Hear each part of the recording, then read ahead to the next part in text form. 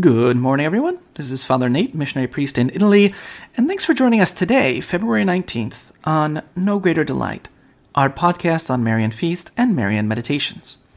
Well, today we have a great number of feasts, but first and foremost, we should celebrate Notre de Miséricorde in Pelé-Sauvigny in Indre, Centre, France. We had mentioned this earlier on February 14th because we said that was the first apparition to Estelle Feguet when she was dying. That took place on February 14th, 1876.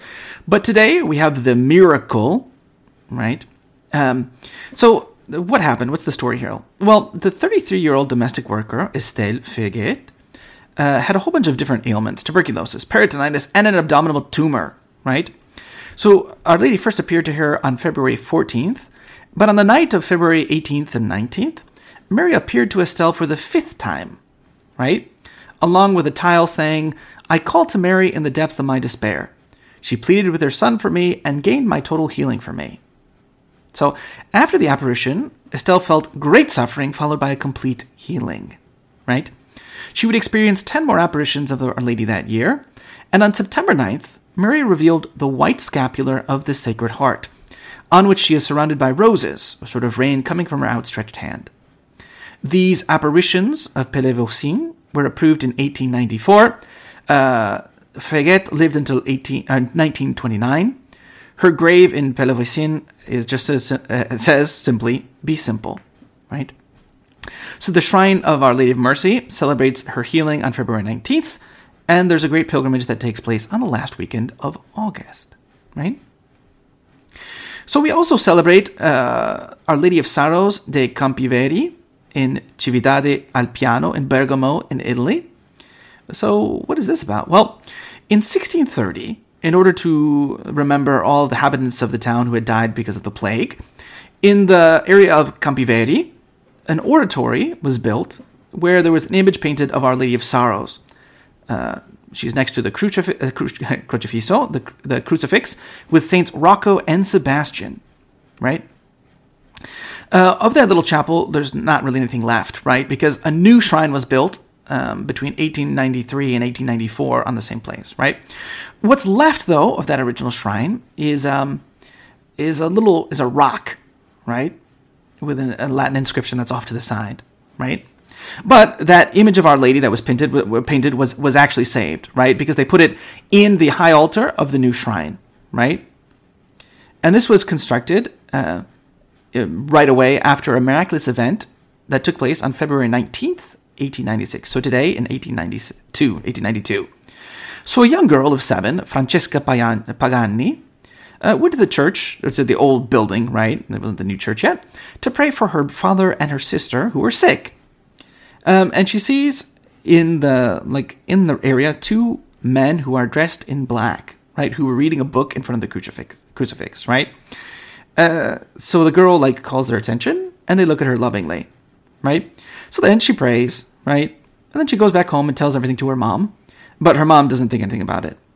So the following day, at 3 p.m, the little girl returns to pray again, and she notes that the image of Our Lady of Sorrows is covered with sweat, right?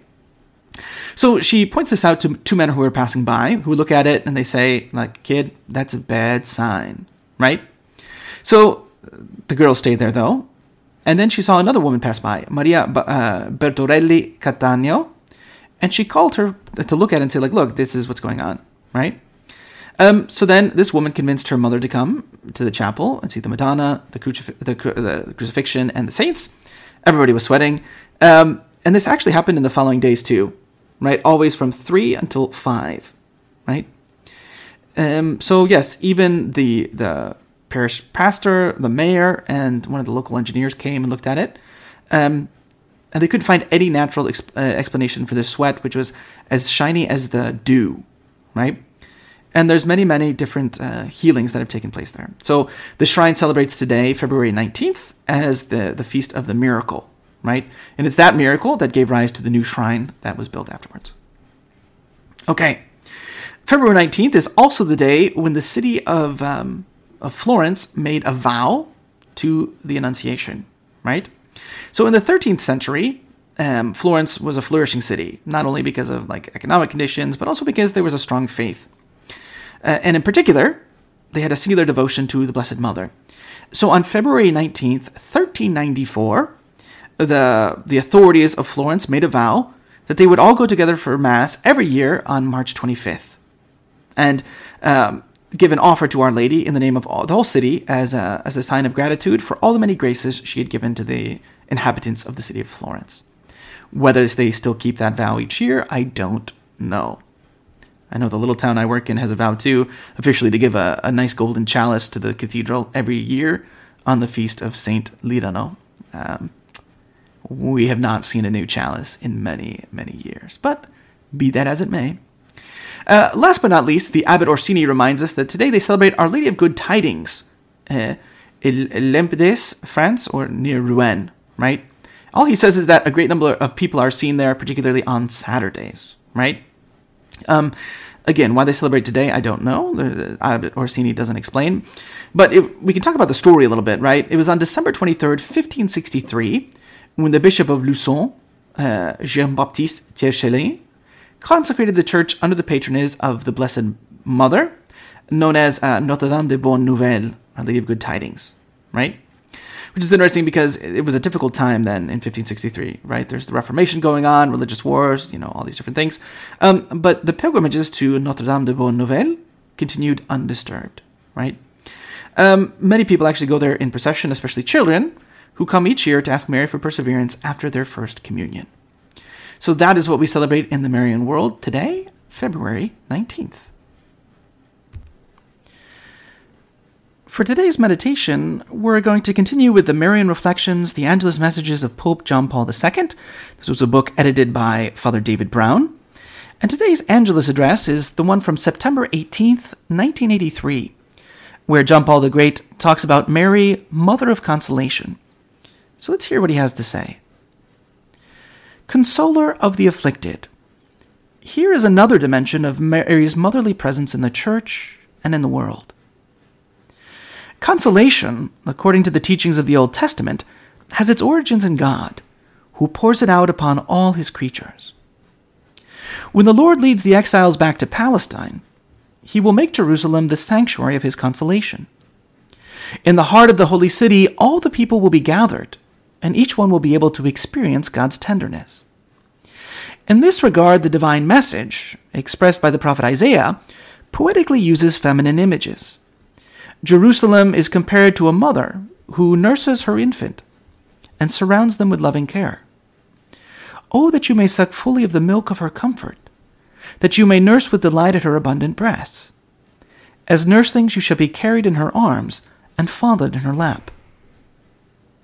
Passing on then to its application, this symbolic language is interpreted in the following words. As a mother comforts her son, so will I comfort you. In Jerusalem you shall find your comfort. And the Messiah, in the expectation of the chosen people, was to be the consolation of Israel. With Christ's redemptive work, a new Jerusalem is born, that is, the church. In this family, God's love, becoming tangible in the heart of Christ, consoles, fondling in his lap, as it were, every person coming into the world. And speaking of the church, the discourse uniquely touches the Virgin Mary, who is the mother of the church and the perfect model of the Lord's disciples. With the same overflowing charity with which she takes care of the brethren of her Son, God, rich in mercy, gives to us, so to speak, the motherly outpouring of his consolation. As I wrote in the encyclical Dives in Misericordia, it was precisely this merciful love, which is manifested above all in contact with moral and physical evil, that the heart of her who was the mother of the crucified and risen one shared in singularly and exceptionally, that Mary shared in. In her and through her, this love continues to be revealed in the history of the Church and of humanity. Brothers and sisters, you realize this already.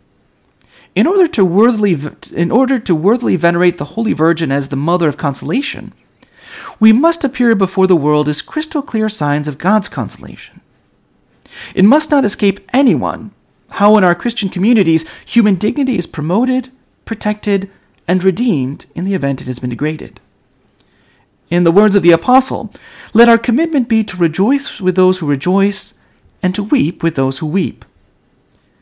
For this task, may Mary still be our inspiring model, she who was present at the happiness of the marriage of Cana and at the tragedy of Calvary.